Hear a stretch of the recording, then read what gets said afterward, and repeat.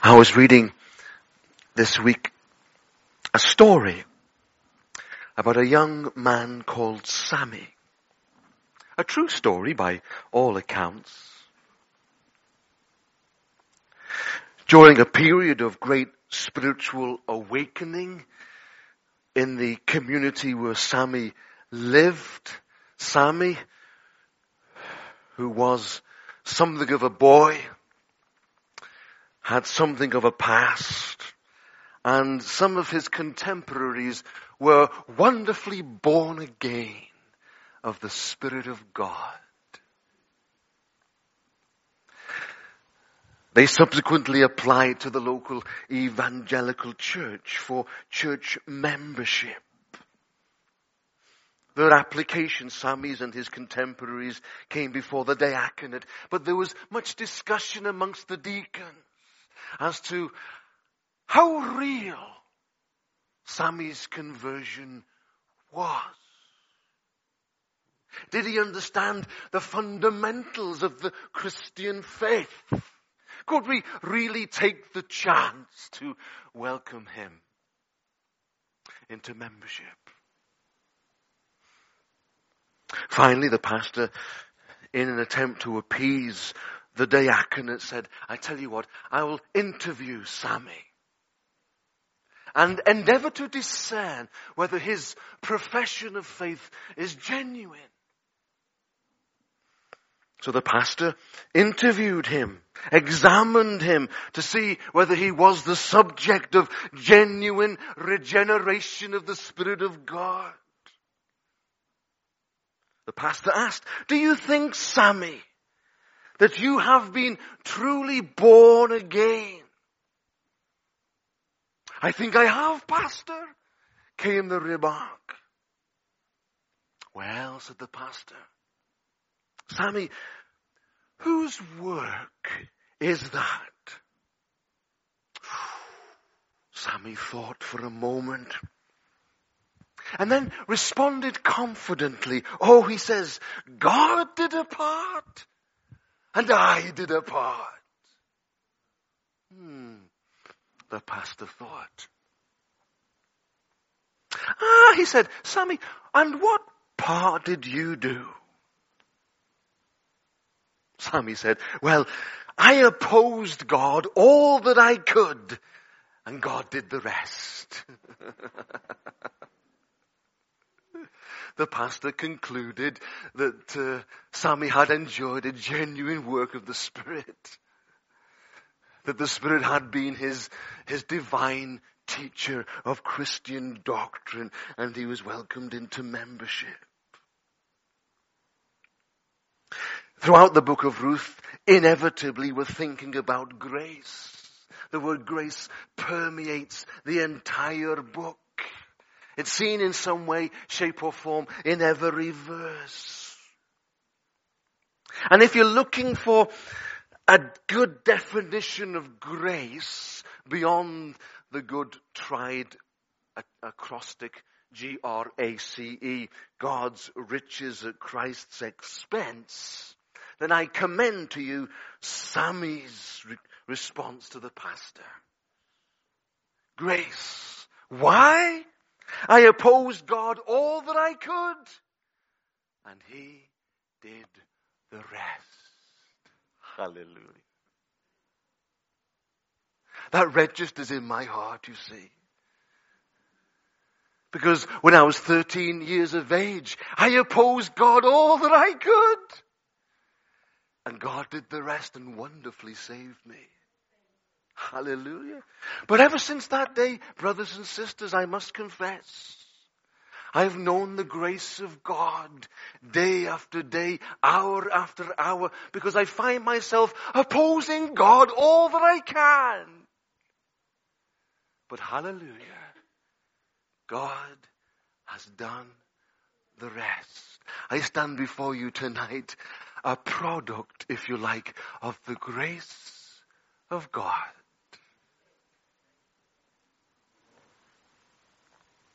And because of God's grace, this product, if you like, and indeed every one of us in Christ, We've been welcomed into the family of God.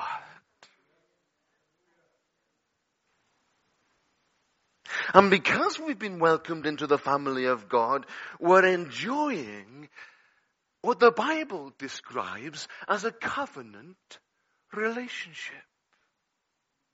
A covenant relationship. Not because we deserve it. Not because we were born into it. But because of grace. Ruth begins to enjoy the wonders of a covenant relationship. We begin to read here in chapter 2, verses 14 onwards, how that covenant relationship is enjoyed by Ruth. Not because she deserved it, although she had been good and faithful to Naomi. Not because she was born into it, because quite the opposite. She was a Moabitess. Had no natural right to inherit such a relationship, but because of grace. Hallelujah. Isn't God good? Anybody here deserve it tonight? Looking around lovingly. Anybody here born into it? Anybody a Jew here or of Jewish heritage? No. Hey ho. That means you and I are one. We are the recipients of grace. Hallelujah. And consequently, we are welcomed into the family of God, and we become the beneficiaries of a family relationship, a covenant relationship. Boy, I've got so many notes tonight, I don't know where to begin. Oh, I've already begun, you say. I have to move quickly. I do want to note something significant here, but it's by way of a kind of introduction, but it's one of my tangents. You're getting used to those by now, aren't you? My tangents. It's not part of the main message. It's not speaking so much about the covenant relationship that I want to get into. But I can't get over it. I've struggled this week to get over it, and I can't. And it's how Boaz, kind of welcoming Ruth into the family slowly but surely, how he responds in a way that is beyond the letter of the law. It moves me. It moves me. Boaz was a righteous man. We're sure of that. He was a man of integrity, a man of influence, a man of means, a man who would treat the law with proper respect. And that he did. For he had already allowed Ruth to glean behind the harvesters, remember. That was part of the law, the Levitical law, to provide for the poor and the widow. But notice how he went beyond the letter of the law.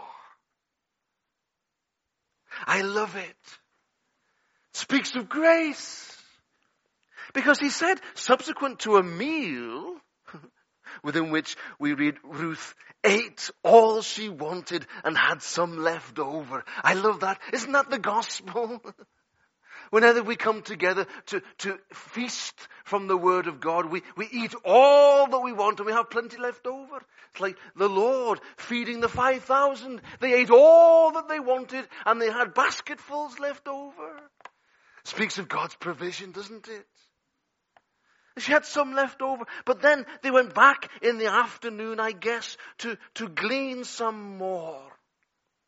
And Boaz recognized that a cold adherence to the strict letter of the law takes the law outside of the covenant of grace.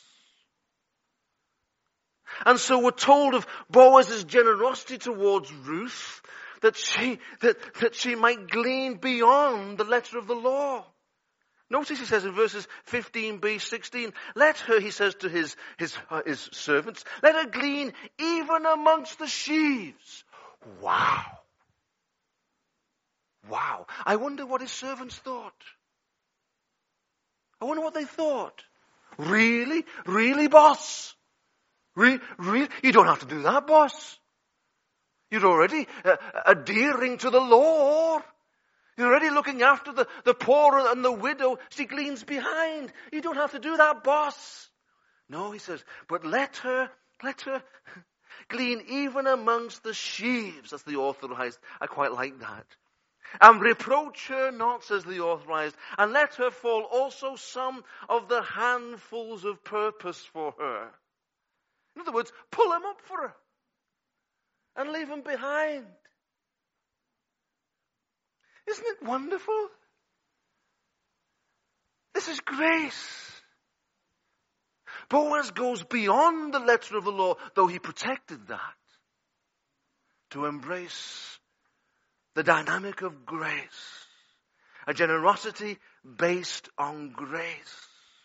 Friends, we're reminded that in Israelite religion, the law, important though it was never intended to be merely an external code requiring legalistic observance and subservience. Rather, the law was to be understood within the context of a covenant relationship. Hallelujah. I'll say it again. It's important. The law was to be understood within the context of a covenant relationship. As Christians, we need to realize that whilst the do's and don'ts of Scripture are important, and of course they are, they need to be seen in the context of a covenant relationship.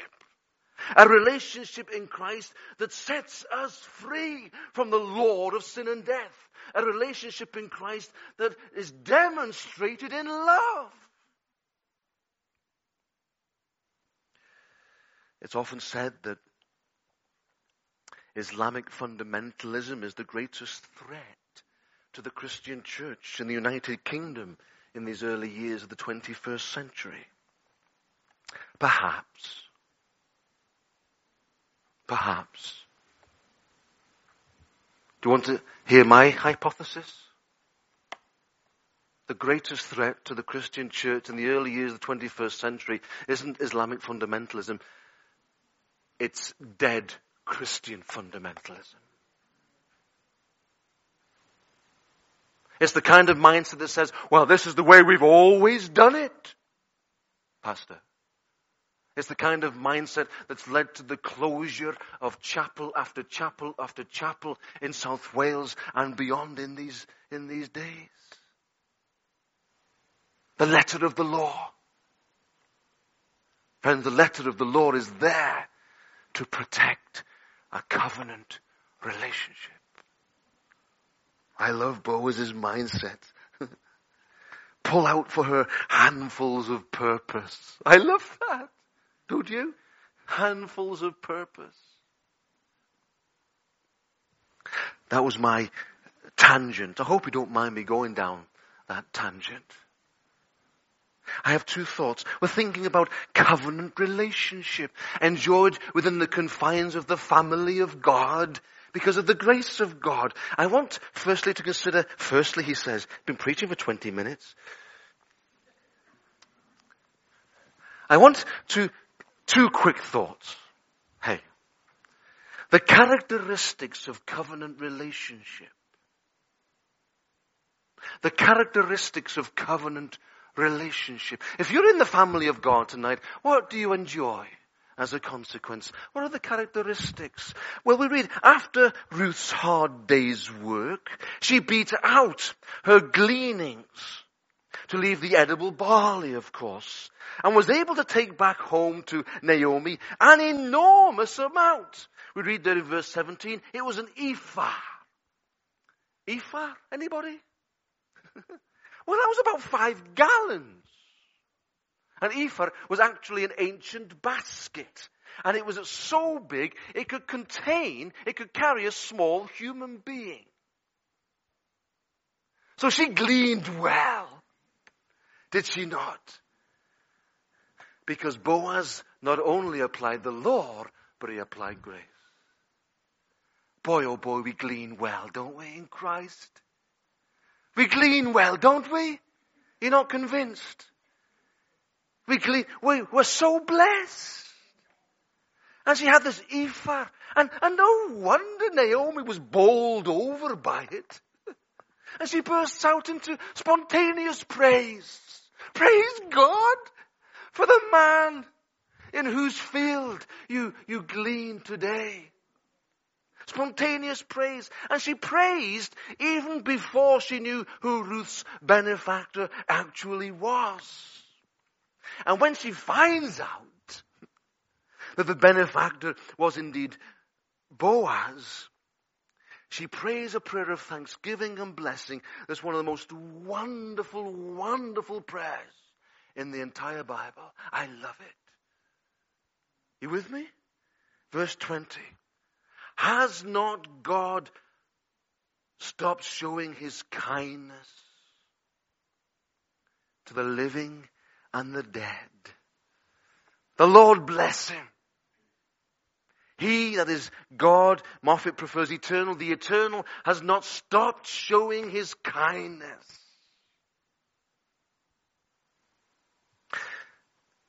I want us to think about this word kindness, because it's one of the most amazing words in the Hebrew. Amazing word. What are we the beneficiaries of? The kindness of the eternal. The kindness of God. What does that mean in real terms? We haven't the time to go into detail, but you want to see my notes. I've got shedfuls. But it's this word chesed. Have you come across it? Chesed. Translated throughout the Old Testament in numerous ways. It speaks firstly about warmth. The warmth of God's brotherly comradeship. You see, the word chesed is used to describe David's relationship with Jonathan. That was an intimate relationship. It was one of warmth. Nothing to do with sexuality or all that nonsense. It was one of brotherly relationship. Where one would lay down one's life for the other. It speaks of warmth, and it's also applied to God. Chesed, the warmth of God's brotherly comradeship. Nothing like having a brother or a sister standing shoulder to shoulder, especially in time of need. One of the beneficiaries, one of the characteristics of this covenant relationship is this warm relationship that God has towards us, like a brother who stands with us. Hallelujah. I'm so glad he does. Because I'm weak on my own. Weak on my own. This word chesed also in the Old Testament is used of the security of God. It's used of God when the writer speaks about Yahweh delivering his people Israel from bondage in Egypt. Speaks of his kingly covenant relationship with his people and the security that they enjoy. So we know of warmth, we know of security. Aren't you glad that you're secure in Christ tonight? No one can snatch you out of his hand. Hallelujah. It speaks of the support that God has for his own. Isaiah 63, 15 through 16, Psalm 68, 15, Psalm 95, 7, I could go on. It's used of the chesed of God in a kind of parental, pastoral relationship to his own. So God supports us as a father. He stands by us as a brother. He protects us as a king. And he supports us as a father. Wow. Isn't it good? Chesed, it speaks about the mystery of God's faithfulness. We're all familiar with the prophet Hosea. A man who was called by God to prophesy. And as part of that call, he was commanded to marry a prostitute. As an example of God's dealings with his people Israel. And throughout the book of Hosea, chesed is used to speak about the mystery of God's faithfulness to a people who have prostituted themselves to foreign gods. I wonder, how faithful would you and I be if your loved ones had prostituted themselves to foreign gods? But our God is faithful. He's chesed, you see. And it speaks about, in Jeremiah 31:20, the certainty of God's undying love for his children. The prophet Jeremiah, the weeping prophet, remember, of course, was called to bring difficult words to a rebellious nation. Words of judgment. Must have broke God's heart to send Jeremiah the way he did. But it's a prophecy tinged with the message of God's undying love, God's chesed. The characteristics of this covenant relationship enjoyed by God's grace through faith in Jesus, well, we have God standing by us, the warmth of his brotherly comradeship. We know something of his kingly covenanted security. We know something of his support as a parent, as a pastor shepherd. We know something of the mystery of God's faithfulness and mercy towards us. In spite of our rebelliousness, we know something of the certainty of God's undying love for his children. This is chesed. What a word. You've got to feel sorry for the translators, haven't you? How do you put that into a single word? Well, kindness doesn't really begin, does it? There's an old chorus I used to sing, thy loving kindness is better than life. And it is. The chesed of God, his loving kindness, is better than life. And these are the characteristics of a covenant relationship expressed so beautifully through Naomi's prayer and praise and blessing for Boaz. And quickly, because you're passing out, it's so warm in here. The mystery of the covenant relationship.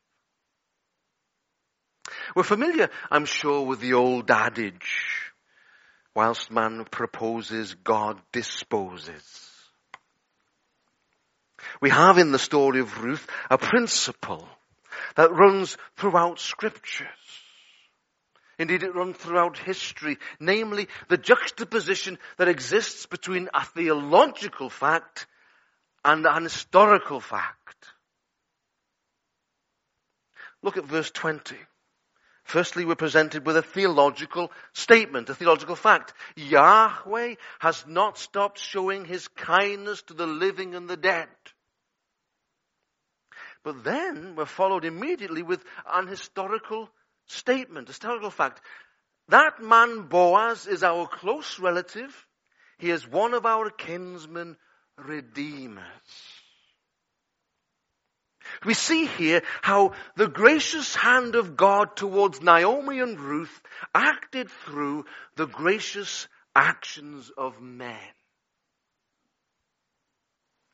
We see how God's sovereign will, his blessings upon Naomi and Ruth directly, and God's permissive will, his use of Boaz's kind generosity, we see how they both work together to accomplish his ultimate will.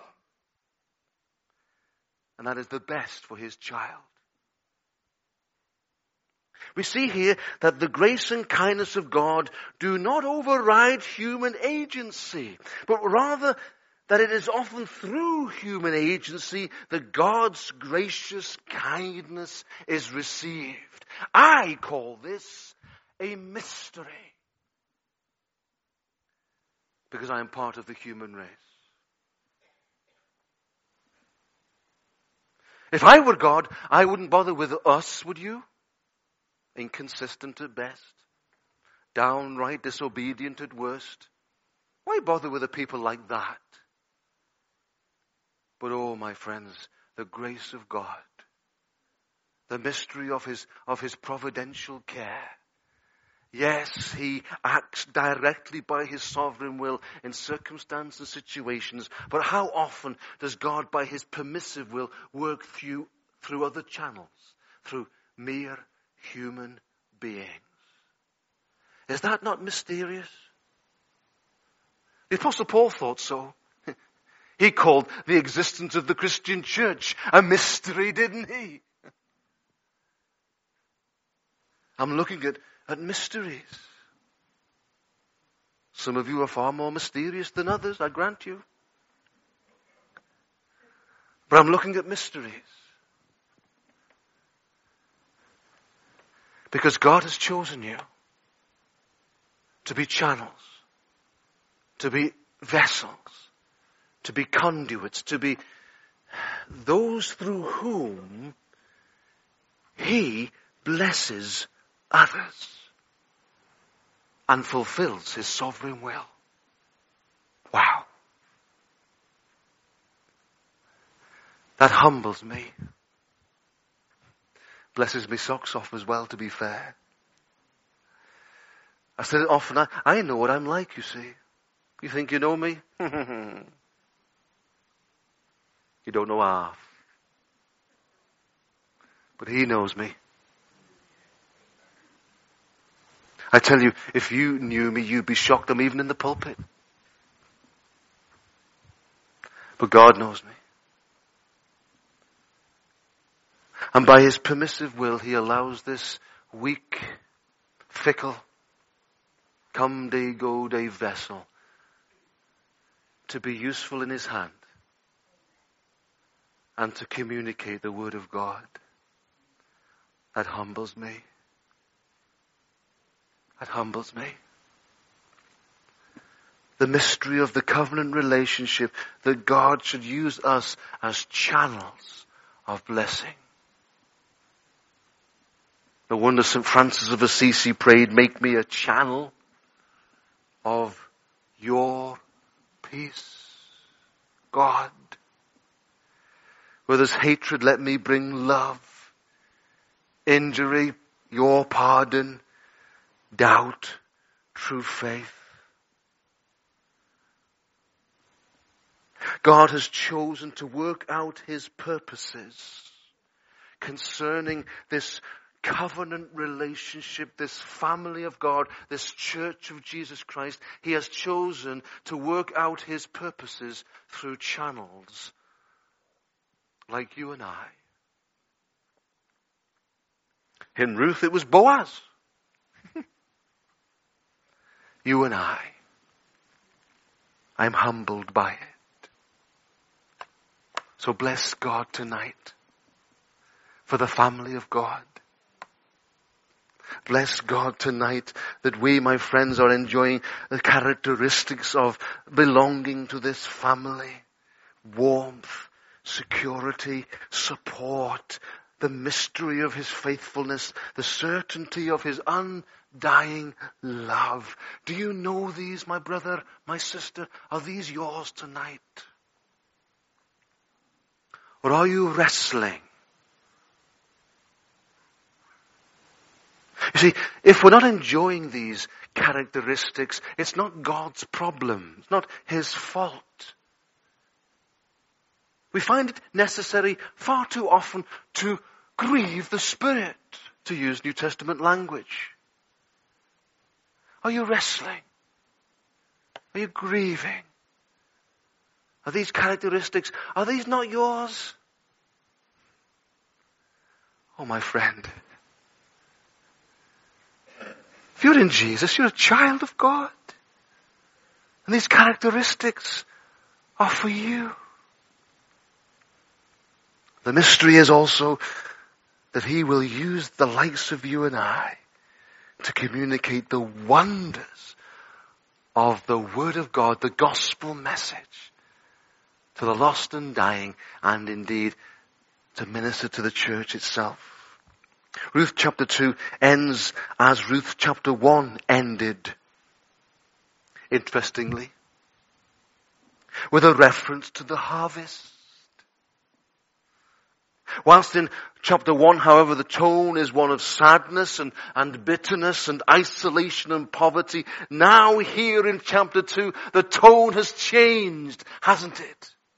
And boy, is it changed. The tone is one of hope, one of comfort, one of provision. And brothers and sisters, that's what God does when He comes. The tone changes.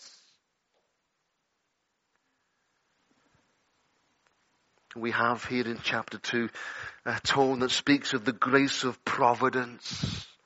It speaks of the possibilities of grace. It speaks about the grace of provision.